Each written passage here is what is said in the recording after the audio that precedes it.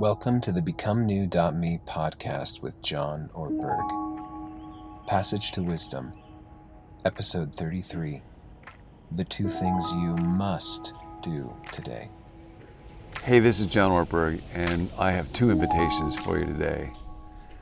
One, I want today for you to do something that you really want to do, just because you really want to do it. And then secondly, do today something that you really don't want to do, just because you don't want to do it. And you start thinking about those two right now, and I'll talk about why. We're in a series together, Passage to Wisdom, looking right now at C.S. Lewis' little book, Screwtape Letters, where old Uncle Screwtape, the demon tempter, is talking about how to pull people away from God.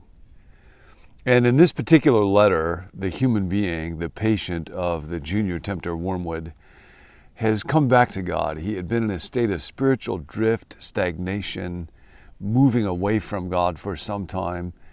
And then there were really two moments that prompted his return to grace, his coming home. Both of them involved doing things that he really wanted to do. One was he read a book that he really wanted to read, not because it was clever, not because it would be strategically beneficial to his career.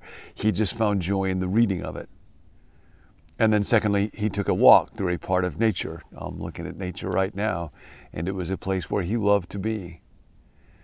Now, our desires can move us away from God when they are tied up with self-will, but they can also move us toward God when they are oriented towards home, towards what is good. We might think about two different basic kinds of desires. One is infected with ego or infected with self-will. And so it will involve things like greed or vanity or lust or concern for my own reputation or comparison with other people. And then there will be a desire for those things which are simply good, those desires which are not messed up by ego or self-will, and that move us towards gratitude or towards humility or towards joy itself. And so this is what Lewis writes in Screwtape Letters about how when we surrender ourselves to God, when we give ourselves up, we find ourselves being given back to us in a strange way. Here's what Uncle Screwtape writes. Of course, I know that the enemy, that is God, wants to detach people from themselves, but in a different way than hell does. Remember always that he really likes the little vermin. I love that phrase.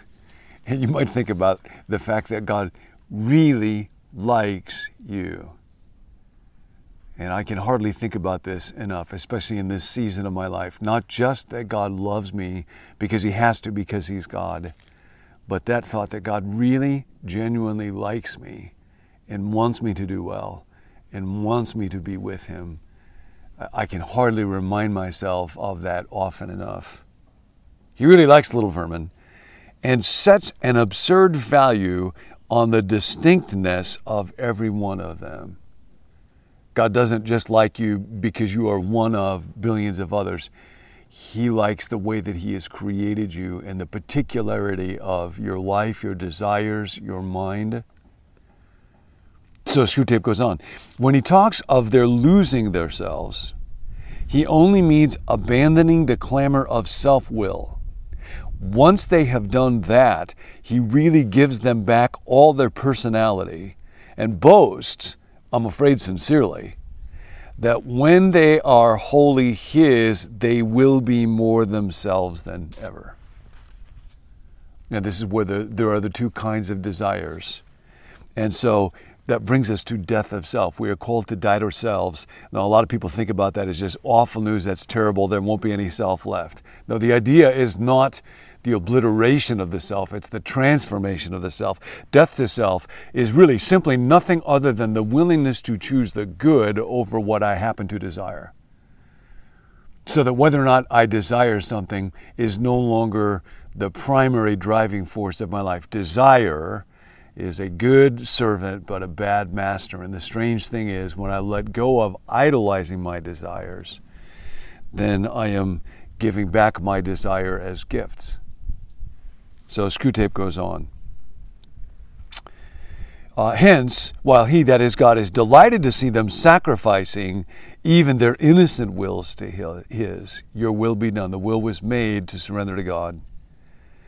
God hates to see them drifting away from their own nature for any other reason. God has given you a nature. God has created you to love, to appreciate, to understand, to enjoy certain things. And that's a really good thing. And we are to surrender our wills. But when we do that in the oddest way, we actually end up coming home. So much wisdom here. So Screwtape writes, we should always encourage them to drift away from their own natures. The deepest likings and impulses of any person are the raw material, the starting point which the enemy, God, has furnished him with. To get people away from those is therefore always a point gained. Even in things indifferent, it is always desirable to substitute the standards of the world or convention or fashion for a human's own real likings and dislikings. I would myself carry this very far. I would make it a rule to eradicate from my patient, from people, any strong personal taste which is not actually a sin, even if it is something quite trivial, such as a fondness for country cricket. That's a British thing. Nobody likes cricket. Or collecting stamps, or drinking cocoa. Such things, I grant you, have nothing of virtue in them, but there is a sort of innocence and humility and self-forgetfulness about them which I distrust. The person who truly and disinterestedly enjoys any one thing in the world for its own sake and without caring tuppence what other people say about it is by that very fact forearmed against some of our subtlest modes of attack. You should always try to make the patient abandon the people or food or books he really likes. That's the nature that God has given you, in favor of the best people, the right food, the important books. I have known a human defended from strong temptations to social ambition by a still stronger taste for onions. It's a fascinating thing to me that when we attend a funeral for somebody, what we'll talk about is not so much what the person accomplished, what their resume is, but what did they love? They love the Dodgers. They love to cook. They love to sail. Because when somebody else genuinely loves something, it's life-giving to us to watch. Why is that? Well, it's because to genuinely like something for its own sake is to love a gift from the giver, and that puts you real close to loving God himself. And we're all made to see a little different part of God and to love it and to name it. And when you do that, then I see God a little bit more clearly. I'm able to come to appreciate a part of God and his goodness and his gifts that I would not if it wasn't for your experience and your naming. That's why we love it when other people come alive and just love something for its own sake. So when it comes to our desires, see, we are both to let them go when they have any sense of ego, self-will, sin attached to them, and yet to come home to them when they lead us to God. Screwtape goes on. It remains to consider how can we retrieve this from disaster, this man's coming home to God. The great thing is to prevent him from actually doing anything.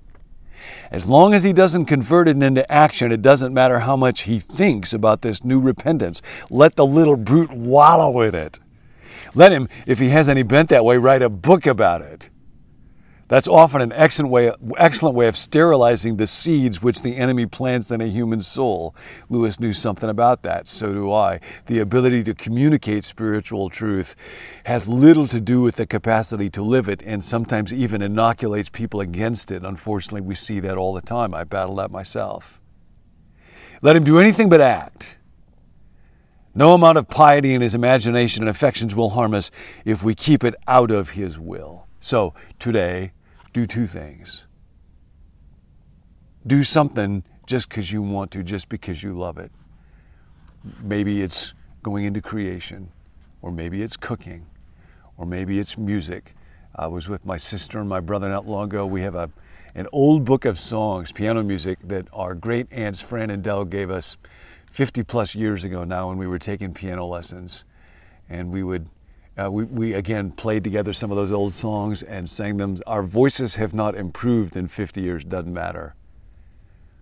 We just did it because we loved doing it. It wasn't cool. It is the opposite of cool. And there's something in it that makes me come home and think about the goodness of God. Do one thing, not because it's cool, not because it's strategic, just because you love it. And then do one thing precisely because you don't want to do it. William James has a wonderful sentence about this in his work on habits. He says, each day do at least one thing precisely because you would rather not do it, so that when the time of testing comes, you will not stand unnerved and untrained in the hour of dire need. Today, do something that requires the surrender of your will, an act of service for another person, running an errand for somebody, giving a gift or money to another person, confessing one thing that you would rather not do, so that you are training that little will to be surrendered to God. Today, do something you really want to do, something you don't want to do. And whichever category this little video is, do that one again tomorrow, and I'll see you then. Thanks for joining us. Receive alerts for new episodes by texting the word BECOME to the number 56525, or invite a friend by sharing the link becomenew.me.